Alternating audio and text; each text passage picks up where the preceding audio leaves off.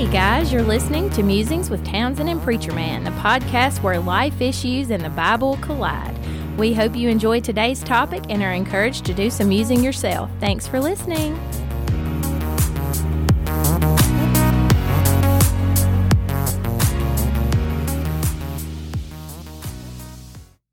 All right, ladies and gentlemen, the record button has been pushed. Madam Preacher Man has exited the room. You know, Townsend seemed excited a moment. She's like, "Ooh, are you talking?" But see, that's like the long-term goal. 10 years from now, when there's an episode with my wife communicating with us, then we'll know we did it. We did it. You know what? Speaking of arriving, as of me clicking record, this date is March 23rd. There are 31 days in March, yes? Yeah. No, yeah, there are? Yeah. Okay, so that means that, so 23 plus 7 is 30 plus 8. 9. So 9 days from now, you've been doing this with me for 2 years. It doesn't even seem like it. Time flies when you're having fun. How about that? And I'm just going to tell y'all here as we get started first, thank you, like always, you know that normal stuff. Thank y'all for being here. Thank you for sharing this all, blah, blah, blah. Some Townsend friends came to visit us. I knew you were going to tell this. I'm telling you, I've never felt so famous in my whole life. So we were having our little food ministry. They were coming to kind of see that because I'm super proud to think that these ladies that visited us are going to go home and maybe saw something that they can implement in their community to help. That was exciting, but we have to shuttle people from one church parking lot to another. A church little down the road from us lets us use their parking lot, and so we shuttle people back and forth because we need all of our parking spaces for our neighbors. And so these two ladies who are strangers get in, and I'm like, "Oh, hello, how are you?" And they introduce themselves, and I'm not going to say because I don't want to embarrass. I didn't ask, "Hey, can I bring you up by name?" But anyway, I told them who I was, and one of them said, "Well, I know you better as Preacher Man," and I was like, "Oh!" You know, it's like, if somebody spots me in Walmart and says that, I'm going to pass out because I was lucky I could drive the van back over here. No autographs for you people in Walmart. Man, He's going to have fainted. I was just like, ooh. But anyway, thank you for coming out there. I'm assuming you're going to hear me say this. And so thank you all so much for coming and being our guests. And I hope you saw exactly what you needed to see for your own community and your own ministry at your church. But that you just made my day because I've just like on the inside, I hope I played it off, but on the inside I was just like a little boy. I don't know. Well, I'll have y'all know that I have no idea what we're talking about today. That's right. So I'm she doesn't. Sitting here wondering that as he's talking about his giddiness, I'm nervous. And I'm trying to make sure that because I need to keep it anonymous. This is all going to come from an experience I had very recently. I won't even say when. I don't want it. Who knows who listens to what? Today, I want to talk to you about something that kind of mixes in with what's going on in the world today. Have you noticed that gas is more expensive? Well, yeah. And now they even say, this blows my mind. They say that cereal may become a luxury for some people because apparently a great deal of grain is grown in Ukraine. And so without having access to that because of what's going on over there, the grain that's used to make cereals will become more expensive. Thus, the box or bag, however you buy it, of cereal that was already, pricey enough if you've got multiple kids eating out of it, is going to go up a lot. And I'm like, wait, you mean, hey, you want to come over? We're about to have some Lucky Charms. Ooh, I'm like, what? You're going to what the heck is going on? And I know people's, there's a lot of focus on money and investing and literally our own country. I think yesterday, maybe the day before, of course, time really doesn't matter on this, but where the spokesperson for the president said that they expected food shortages to be a problem in developing countries because of all this. And I'm like, you mean to tell me that the lunacy of one man and his decision as a leader of a country can affect the entire world, and we largely just say strongly thought out words to him? I mean, it just seems weird. That's a different topic, but I've been trying to bounce that one off with my father. And I'm like, when I was a kid, you always heard that this country was the land of the free and the home of the brave. And I think that's like the unofficial motto of the United States. But where's our bravery on display? Yeah, nowhere. It's a little bothersome. Absent. Yeah. And of course, I immediately, because of who I am, I want to turn that to the church and be like, okay, can the same thing not be said about us? Which, absolutely. We act a little like cowards. But What I want to share today and get you, if nothing else, I want to make you think about an experience I had, because I think we're all very guilty of the same thing on some level. I just got to see it fairly raw and exposed. And what happened, I am a pastor, and so I have the occasion to be asked to do wonderful things that are often in the moments of greatest difficulty for people. I'm asked to officiate weddings, and those are always kind of fun until the rehearsal night. And then, you know, some folks they act ugly. Bridezillas. Yes, oh boy. But anyway, I also officiate funerals. And of course, I don't feel the same sorrow that family feels because, you know, it's normally not my family. It has been twice, but it normally isn't. And I lean hard on the fact that the Bible says that the death of the righteous, of God's children, is a beautiful thing to him. And so I need to see it his way. And that's the part of grief that I want to encourage people to work through, is learn to see it the way God does. But I've also been asked to preach funerals for people I do not know, like literally never met in my life, or maybe in passing once, something like that. And I had that occasion very recently to preach a funeral. And no names, no location, no nothing like that, other than to say that what became evident and kind of heavy on my heart was the lack of faith investment in the family. However, there was large financial investment in the family. So I guess without flowery words, wealthy people who never had Christ, never had a church involvement, they don't have a faith family to speak of, nothing. And that makes me sad too. Well, it makes me sad, and there were lots of things that just made it sort of sadder, I guess, for me, and just not because I'm like looking at someone with shame, but just looking at someone and thinking, how much do you hurt, and you're alone. You know, I can't snap my fingers and fix that for you. And this is not in my home. If it was in my town where I live right now, then obviously I would be able to fix it in a different way, but I can do nothing. This was many hours away from me. And what I want to ask, and you're the only one here to talk back to me, but when I said I think this is a problem or a sin I think we put our focus in the wrong thing, even though we say that we recognize our focus should be in something else. And so what I mean is, how much can you recognize in your life that you spend all of your time, the majority of your time, a lot of your time, most of your energy, all of your energy, however you'd like to word it, how much of your life is spent investing in something that won't last when you die? A lot for us all, I'm sure. And the reason that I even wanted to bring this up is because I have tried to maintain contact with the spouse. And the person who passed away had a very lucrative position in a very lucrative industry. And so I can respect that was the focus of life, to build up sort of, you know, and I know, I understand. I don't want someone to have to worry about those things when I'm gone, though that boils me down to only a, bank account, basically.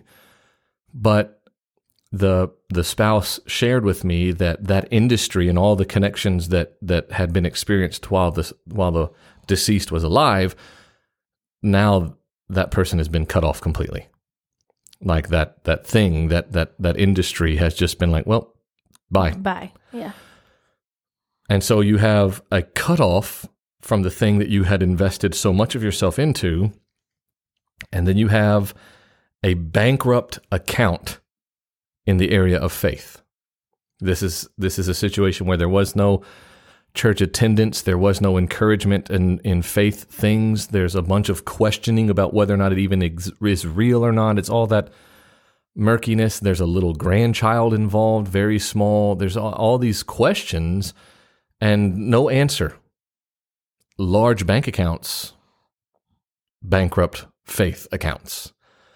And that gives me pause to wonder how many of us listening, participating, the two of you and me, how willing are we to recognize and be challenged by the fact that if we look at where we sow the majority of our energy or the majority, And I say all of this I'm not ignorant to the fact that, well, you're a preacher, so that's your job. I understand that mindset. I'm not coming at it from that place, but I understand that people would think that. But I'm not a preacher. Well, no, I'm not a preacher by trade or by calling, but so I have another career. Right. And so my boss feels pretty much the same as you're saying. Like, he will just do all this mess and take no pay for it whatsoever. And it just seems to blow my mind completely. And while some of his thoughts and ways are, they seem crazy to me. Right, sure. They just do. He knows that I feel this way. They seem like nuts. Mm-hmm. But I think he truly does believe that in all reality, if he can make enough to keep everything going around, mm-hmm. what his expenses are exactly what his income mm-hmm. be for the business right. to continue to help people, he's fine. That's his right. budget. That really is his budget. Yeah. And that is unfathomable to me. Like, I cannot wrap my mind around not worrying about what you have put back, because I do. And it's so crazy that you brought this up, because... And you didn't, we didn't record what was said down. Well, we didn't record what was said at the barrel race when I did my whatever. And so you have no idea what was said there in depth. But I called out my better half in the crowd and said that one of the things that he focuses on all the time is money mm-hmm. and worries about providing for his family. Now, I wouldn't go as far as to say that he is just centered on the right. money side of things necessarily in every aspect, but I know that so much of him is on that, caring for my family, putting back, having that savings account. Right. And so for me, over the last 3 years, probably 2 to be more realistic, it's been an internal struggle for me, because I currently drive a vehicle that has 290,000 miles on it. Mm-hmm. It was given to me mm-hmm. As a gift, and she has a duct tape on her console and her door, yeah. And I love her. Yeah. I love Dora the Explorer. She's cool. Uh-huh. But it has just been something inside my being that says, while I think you can afford a different vehicle, don't go get one. Right. And it has been a struggle for me, mm-hmm. because anyone who knows my family knows that my better half does not drive a vehicle with duct tape on it. No. And so I'm trying to balance that in my mind. So in the realistic world, I realize we don't all just stop buying vehicles. The world sure. stops turning. You don't do that. Right. But there is a greater focus that is to be had. Right. And my cowgirl crew, one of the members was the lady you were talking mm-hmm. about. She's a very godly woman. Our little Bible study right now is talking about some baggage that we carry that we shouldn't. Mm-hmm. And the burden of loneliness was my most recent one. Mm-hmm. And when you were just talking about what happened with this family, there's so often a time, and this was just said in the study, that God disciplines those that he loves, and that he will take away mm-hmm. so much around you to bring you to focus on him. Mm-hmm. And there are so often times, like, backing it up, I only have me to compare to, guys, so I'm not trying to make it the me show. I just want you to know that you're not the Lone Ranger if you're out there struggling. With me, I feel myself feeling that way a little bit, because I'm sitting here trying to keep my focus on God, and then society says you have to keep up with the Joneses, right. and then gas is skyrocketing. Right. And so, it's just the burden of loneliness is a real thing too, in that when you're trying to get your focus where it should be and mm-hmm. where you claim you want it, mm-hmm. sometimes it's not a beautiful path to get there. Yeah, I guess, it bothers me to see, so death is an ever-present reality, and yet we all think we'll live forever. Yes. And I know we don't consciously, every adult who has a nominally just average thought process knows that everything dies. I mean, even washing machines die. You're like, oh, it died. But if I knew I was going next week, I wouldn't keep putting the same amount in my retirement. If you knew when it was happening, you would change your behavior. Exactly. So I even said this to someone recently. I said, death isn't on your calendar, but it is on the calendar, right? You don't have it penciled in when it's going to happen, but it's on the grand calendar that we don't see. It's written down when you're done. Yes. And in our little community, we're approaching an anniversary that often, as time has passed, it's become less of a stand still and reflect. But let's see, how many years ago was it now? Eight years ago. Yeah. We were hit by a tornado. And of all that happened, one of the biggest tragedies that affected us, and us being this church that we're a part of, the most is that we lost 3 people in that storm, and one of them was 8 years old. And the reason I bring that up is because at 8 years old, and again, every time I talk about this, I always think, man, this is so a preacher story. You know how preachers say that, but it's so real. I know, that's it blows my mind. I still have trouble wrapping my head around it, and we had not been totally just 100% dove in, went on mission trips with this church. We were just, we had not even joined yet when this happened, and I witnessed it, so he's telling the truth. I've heard preachers say, what if you get hit by a bus? Or what if you go to lunch and choke to, some dramatic way of realizing that time is fleeting. But this little boy had talked with me before about faith. He's asking questions, and I will never not tell someone that he was overly intelligent for his. It was strange, even talking to him. It's like people say someone has an old soul or whatever. It's like you're 42 years old in this little 8-year-old's body. And we had conversations, and he wanted to know about being a Christian, and we had talked about it, and I said, but this is a decision that you make. It's not a decision that I make. And so the way you can tell me that you've made that decision is you can come forward at the end of our church time. That's our tradition, and we can tell the whole church that you've made that decision, okay? And he said, okay. And some time passed. And on a Sunday, he came forward and told me, his parents came forward to join the church, and he came with them. And so I knelt down and I said, are you down here just to be with them? And he said, no, I want everyone at church to know that I believe in Jesus. And I'm like, all right, boy, come stand beside me and turn around. I'm not going to lead you in a prayer or whatever. You make a choice to give your life to him. That's all the Bible says you have to do. And so we celebrate that. Everybody is super excited. I'm super excited. I'm texting with his parents about, what time is good for you to have whoever you would like to be here to witness his baptism. All 3 of them are dead the next day. Correct. The tornado that struck our community strikes the next day, and while I'm hiding in my bathroom with my family, their family home is being obliterated by wind, to the point that you can't see it. You can't tell there was a house there. And they actually, they don't recover this little boy and his parents for 3 days. There's so much debris and timber and all this stuff. They didn't even realize that they were standing in the area that the house had been. That's how destroyed everything was. And I never not thought about how it's on the calendar, and you have no idea. You were going to, we're going to stop this. We're going to click stop, and I'm going to click all this stuff off and upload this, and it's going to come out Friday. I have every expectation that that's going to happen just like normal, but you or I could drop dead before the sun sets. Exactly. And we've heard that a million times, but we don't actually live with death as that present reality. And I know it may seem odd, but the Bible tells me to. Yes. The Bible tells me to realize that I have lost every opportunity in yesterday, and I have no guarantee of the opportunities in tomorrow. Only now is what's given to me.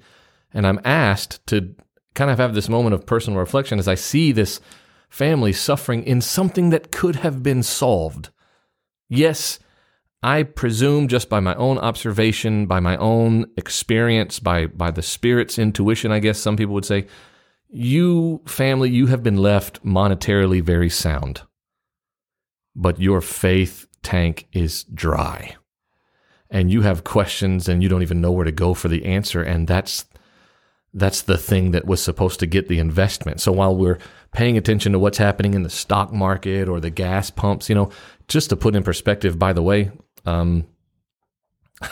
my daughter came in the house yesterday and said, it's gone down 10 cents and now it's only $3.89 where we live. It's not, and so she's just celebrating.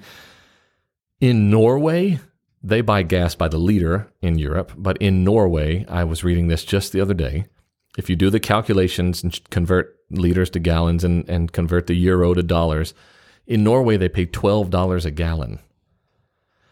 So part of me wants to say, it could be worse. But another part of me wants to say, that part of it doesn't even matter because there are people dying. Yes. And then it hits me that... Spiritually and physically. Yes. And then it hits me that, that's always happening. And while I never give a thought to we think about gas prices pretty constant in this country. It's a reflection of who's in the White House and how things are going. And I confess this, I drive a Toyota Tacoma. And I was pumping gas at $3.87 a gallon, and I kind of stuck my head in the car, in the window where my wife was sitting, and I said, it just funny to me that like a year and 3 months ago, I was paying literally 100% less than I am paying right now. I mean, It's something we very much focus on because it's a purchase we have to make constantly, but we have the exact opposite amount of focus normally on the truth that this down here doesn't last. And what, just you're talking about what we're focused on, but even things like, a physical guy competing in a girl's sport or a physical girl competing with men or a whatever the case may be, I never in all of the posts that talked about fuel prices or things happening with Ukraine or things happening in a swimming pool, nothing was ever brought up like, I wonder what the condition of their hearts are. Sure. Not just the condition of their bodies. And it hit me because like my first reaction isn't like, oh, I'm going to sit over here on my high horse and pray for their souls. That's just not truly like where my mind went. It's not, honestly.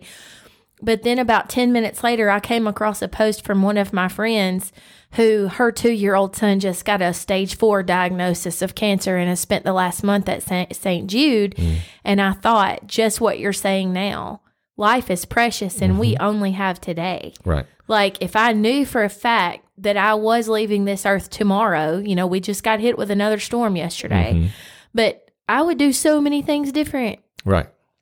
Right. I mean, you're so right about that. And it's just so sad. Last night we were watching a medical show and one of the guys was having to literally live in a tube. And he said to one of the nurses, he said, we all live on the edge. We all live on the edge of the end. It's just that some of us know it. Right. Some people get to see this. Yep. And they normally are literal fountains of wisdom. Like, let me tell you what really matters. I love reading the things like where they ask some 98-year-old woman, can you tell us the secret to longevity? Can you give us some... Well, see, we want to hear what they say because it's cute and it's folksy and it makes us be like, But 10 minutes later, we're back to worrying what gas costs and we're back to worrying about, my 401k is taking such a hit, I'll never be able to retire, stuff like that.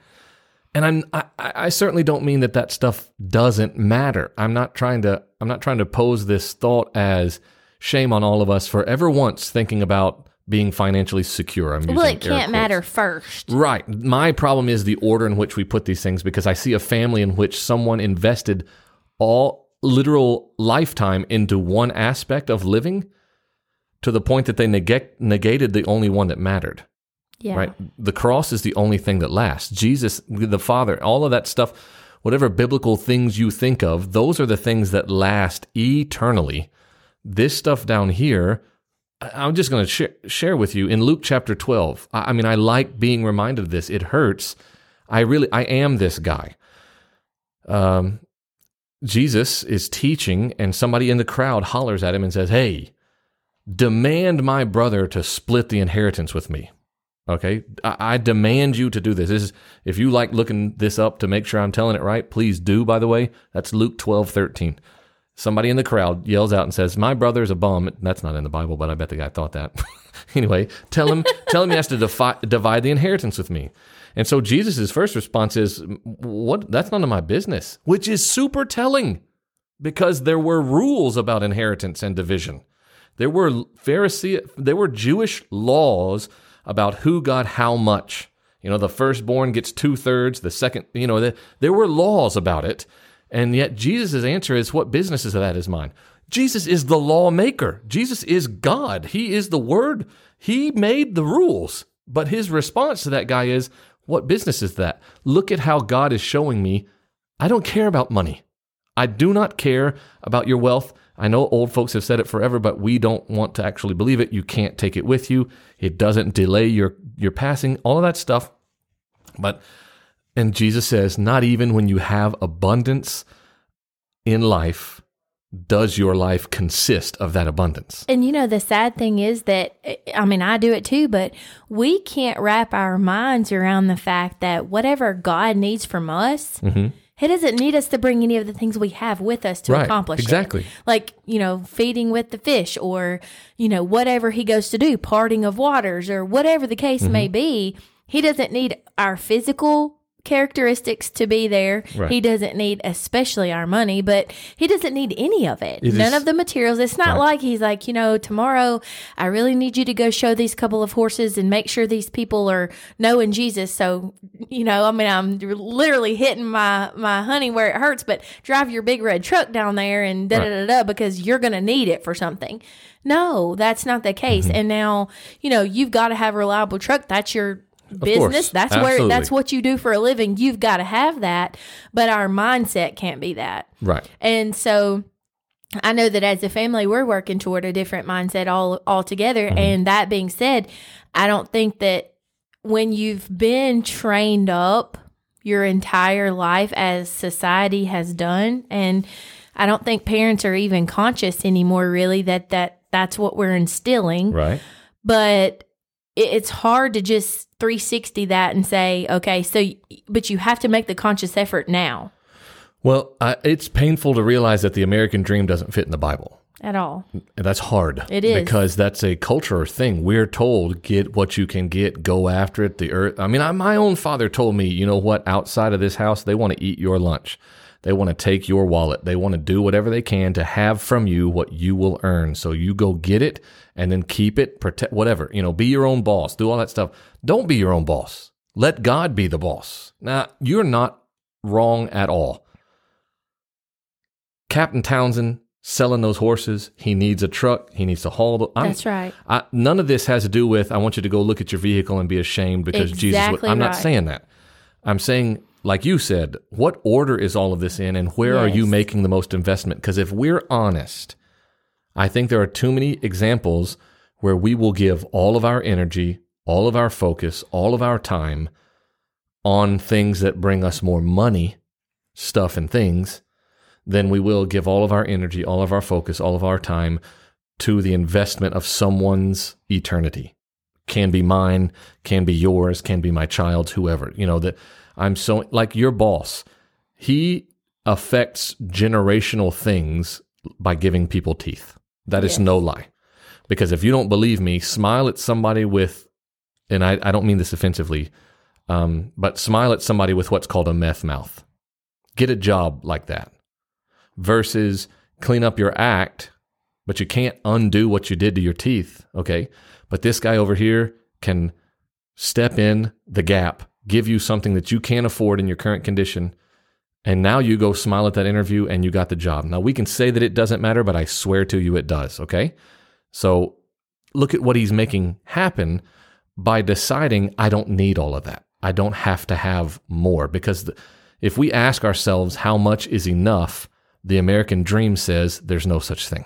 There is no such thing as enough. I love the fact that he was honest when John D. Rockefeller was asked. He was interviewed once, long time ago. This is ancient American history, I suppose. And I know you've heard me say this before, whether you remember it or not. He was asked in an interview how much money is enough money, and his answer was $1 more. In other words, there's never enough. I cannot make enough.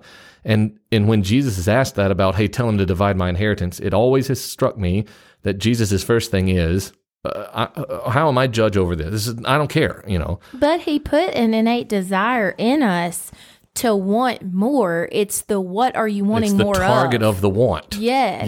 You're made by God to want more. And when I realized this, it was like my balloon got popped and then kind of back reinflated all in one breath. I'm like, what? Like, I feel like I'd been punched in the stomach, but then I'm like, okay, it was a realization that was, I think you've been chasing the wrong thing. Right. Like, I think you've been chasing your tail for a while. Now let me straighten you out, Yeah. I want you to run. I just want you to run in this direction. Yes. And so that's the whole thing is I think everyone fails to realize when people like you and I are sitting around talking about this, we don't mean that we've got it figured out either, but we have recognized, hey, that's not where the focus should be. Right. Well, when I was a kid, I watched G.I. Joe cartoons, and they always had this little in-between. First off, the storyline of G.I. Joe cartoons, if you go back and watch, what is happening? All I wanted to do was see them jump out of a helicopter and shoot guns that looked like lasers, but they were supposed to be bullets, whatever. In between episodes, there would always be these little 30-second snippets where some kid was doing something wrong. The G.I. Joes show up to teach them how to do it right, and then the kid would say, now I know. And the G.I. Joe person would say, and knowing is half the battle. Yes. So you got to know where to run before you run. You got to know. God is saying, I gave you this ability. I gave you this desire. I need you to point it at this. Yes. And if you crave to glorify God, right, there's never a time that you'll ever not want more of that. Like if that's what you're after, then when you are asked the same question, like how much will it take for you to reach a point where you feel like you've gotten where you need to be with God? You're like, not $1 more, but whatever, what is the next thing? It's like a challenge in and of itself. And that's why I even use this as like a motivational / challenge to anyone who hears it, is it really is like the same way that barrel racing used to drive me to figure it out and make that horse do this. It's almost the same concept in like, when I go down through here, even my kid was like, you skipped 2 cars the other day. And so we had to go back and chat and visit. And I'm like, how many of these people can we chat with and enjoy today? And she is such a good ruler for you, like a measurement for you, because you can see, and I'm not trying to pat your back, but you can see that you're doing it correctly, because even sometimes we look at children, we're like, well, they're too little to get it. But look at her. She knows. She does. And she's called, whoop, we skipped one, or whoop, time's out. We didn't say we love you to that, whatever it is. And that's why I stress that it's a God-given desire. Yes. Because she's a little wee tot, okay? She already has the desire. Let's talk to every single one of them. So she's pointing out, hey, we skipped one. Right. And then the other thing is that, we can't. So in the Bible study that I just talked about, he asks children questions in each episode. Oh, yeah. And children start talking about what they think or whatever, and the innocence of it. I mean, the 23rd Psalm is repeated like 572 times during all of these episodes. But each time it's just, you hear a child say it and some of the things that they're thinking, or it just breaks it down so much so that innocence is a beautiful thing. Right. Well, if we watch a child and how they run after the things that God has naturally instilled in them, the world brings the ugly and we let the ugly in. But like, you just have to, and it isn't like we can set our sails and kick back and relax and our focus will stay there. Which is the parable that Jesus uses. So you just gave the Townsend 2022 version of what Jesus gave in the first century. Because after he tells that guy, even if you have everything life has to offer down here, your life that's not your life. He gives him a parable, and he talks about a rich man who has barns filled with crop, grain, whatever you want to. I mean, I can just read it if you want. The land of a rich man was very productive, verse 16, and he began reasoning. He starts thinking to himself, what am I going to do since I have no place to store my crops? I got so much, I can't contain it all. I am, in this parable, your boss. I have more than I need, basically. And then he said, this is what I'm going to do. Here's my idea. I will tear down my barns, and I will build bigger ones. And I will store my grains and all my goods in there, and then I can say to myself, buddy, you have lots of stuff laid up for yourself for many years. Take it easy now. Eat, drink, and be merry. And then in verse 20, but God says to him, now, if I don't read verse 20, here's the rub. If I don't read verse 20, or if I pretend that verse 20 doesn't exist because, you may already know what it says, we don't think that guy's wrong. Right. We think, heck yeah, bro. Got it figured out. You did it right. Hey, you got too much. You got to store it somewhere. And so it's a good idea. You can afford to build more barns and do whatever. Good on you, buddy. We think that. That's the problem I want to drive towards. We are investing in the wrong things, even if we're not saying it out loud. There are too many times where we're investing far more in the barn than we are in heaven. But verse 20 does exist. And so God comes to that man and he says, "You fool," which is a huge insult during that time period. "This very night your soul is required of you. And what have you prepared for?" Literally, this parable is a reflection for me of this family that my heart goes out to, because it has been lived out with them. You prepared for all that stuff to be in the barn, but you got to die. And so what have you done to prepare for that? Because the barn stuff doesn't matter. It will fade away. There are so many different ways the Bible points out that nothing lasts. Solomon says, "What good is it if you save up all the wealth in the earth, because a fool will inherit it?" And he was like painfully right, because his son inherited it and just blew it. So he knew. How did he know? But he knew. Okay, you can't take it with you. You can't extend your life. You can't buy you can't buy happiness. And that, by the way, that is one none of us believe. That's true. We're all like, we try.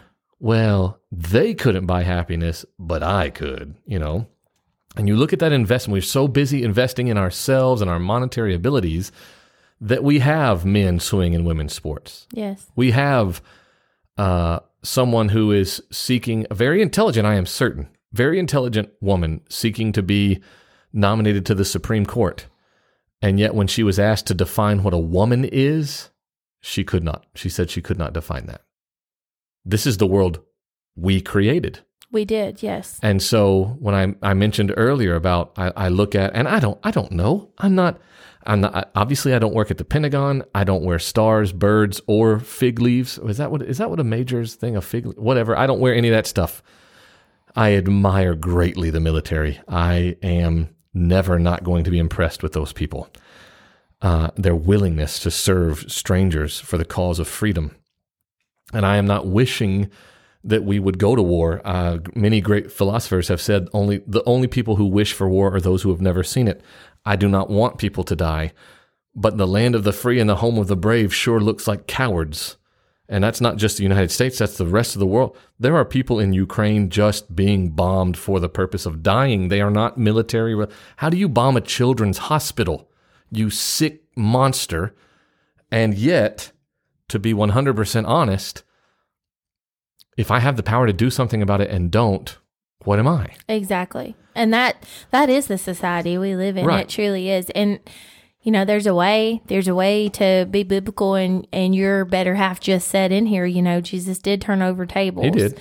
And so, yeah, and as far as you talking about the situation with the person who passed away, I know when my grandfather passed away that there was a lot of burden felt by me, because I felt like there was so much time put into, and horses was a major area that many of our trips, our focus, our talk, our money, our time, everything, I felt like mine and his relationship was almost built on that. Mm-hmm. And that's okay. I had a lot of memories, but you almost feel like time was lost on something that, when he got ready to say goodbye, he didn't really mention a horse, and so like that has been probably one of the hardest things for me. And I think balance is a beautiful thing too. I don't necessarily think that God put a desire in me to love a horse. You don't have a desire to love a horse. I do. No. And so I don't think he gave me that for me to never, I believe that ever fool with a horse again. But I also... Right. I think it's not like one or the other. Right. It's learning, balancing all of it. Like for his glory. Exactly. Exactly. Literally bringing every aspect of your life into the center of God's will and doing with it exactly as he would have you to do. It's how do I glorify you with this horse? Yes. It's not, well, I can either glorify God or be around this horse. It's not... How beautiful is it that God is not that exclusionary? Yes, and the same for my job, getting up and going to work every day and being a mother.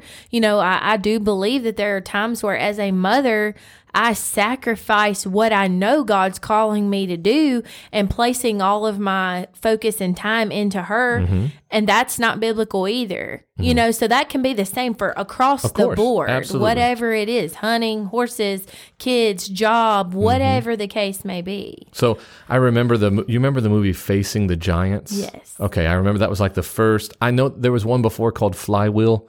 I didn't watch it. It's about a car salesman, I think. But the Facing the Giants, when those brothers got like super mega popularity and a lot of focus, I remember the line where the football coach was praying and he said, if we win, we'll glorify you. And if we lose, we'll glorify you. Because at the end of the day, all of this is about glorifying you. That's what I guess want most to understand is, as I invest, the only thing I have to invest in the world, which is me, I can invest me. What am I investing me in? Am I investing me in all of the work and the guys? I know this is a super hard, I don't know how many male listeners we have, but this is super difficult for us because we are the paycheck. It's like wired into me to be the provider. And so I have to make sure there was enough provision. I'm so obsessed with the paycheck that I miss out on the fact that the actual provision is me. I need to be there. I have to be present. I have to be vocal. I have to be involved because an absent father is the same whether you're sitting in the chair or not at home at all. And if God is at the center of what you're doing, no matter what your career is, the money you will always be taken care of. It will always be enough. And, you know, that's one of the things with my husband works for himself and his line of work is very questionable. I mean, it's not a steady paycheck at all. Sure. But there's never been a time, we've been together for 18 years, where people have just all of a sudden decided, I'm just going to come get all my horses and you're just going to be without and like you're going to have to move out of your home you're or something. You're going to eat the hay they would eat. Exactly. And so in my mind, I can't fathom, you know, and I do feel like I was brought up by a man who very much lived this, that, you know, you do right. You will hear me say, oh, Papa Townsend, you do right. You do the absolute best you can, and you let the chips fall. You let the big man handle the rest of it. Right. And so, you know, I was brought up very much that way because he also owned his own business and was not guaranteed the same amount of money each week. And so my mindset tends to go that way. My better half's mind does not. Right, you know, right. he lives in a state of, you know, constantly, which it makes him be a great father, a great husband, a hard worker. You know, his work ethic is huge, but the focus, focus, it's the same for all of us. We struggle to keep the focus. And for me, Amazon is just sometimes my BFF and the focus. Yeah. Some of that has nothing to do with Christ. I think about how many people pay someone to very much be informed about where their investments are so they can get the best results. And I just think maybe it's time for all of us to focus on our own investments of ourselves and be sure we're investing it where God has directed us, using the gifts and talents we've been given to run the direction He's told us to run, because the other side of that is to see just a wandering, empty, lost situation because they have a lot of something, but very little of what they need. And we can change that. We just need to be mindful. So I encourage you to think about where you're being invested in your life, because the world can change on a dime. We're watching that happen right now. And so with the time that we have before we build bigger barns, maybe we approach God about what we're supposed to be doing more of, what we're supposed to be doing less of, and then respond to Him as we get that direction. Amen. We really do never not. Is that English? We are never not thankful for each and every one of you. So I want to tell you that we're grateful to have you as a part of our family each week. We thank you for listening. We thank you for re-listening to an old episode last week. Townsend's little one had some cooties that I told her she could keep to herself. There is nothing worse than being sick like that. And so, poor thing, young people get over it real fast. They do. So I'm thankful for that. But anyway, so we had us a little rewind, but now here we were live and in living color with you, and we thank you for being here with us. I really do thank all of you who take the time to share this or encourage others to listen to this, because I believe in my heart that what happens in these conversations is useful for more than just the two of us. And if I didn't believe that, I wouldn't be doing it. Almost 2 years now. There we go. I might need to change the theme music. I mean, 2 years later, do you freshen it up? I don't know. I don't care. Keep it. Okay. May as well. Have a good whatever you're about to do. Have a blessed opportunity right in front of you. That's what I always pray. And I want to remind you that you have the greatest opportunity to show kindness and to sow kindness into the world around you because of the kindness that Jesus has shown you. Be well, be healthy, be safe, but be active until we can be back with you again. Bye-bye, guys. Bye, y'all. Musings with Townsend and Preacher Man is a podcast dedicated to encouraging you as you think and start your own discussions at home about God and the Christian worldview. If you like what you've heard, please consider giving us a 5-star rating on the platform of your choice and share our podcast with folks you know.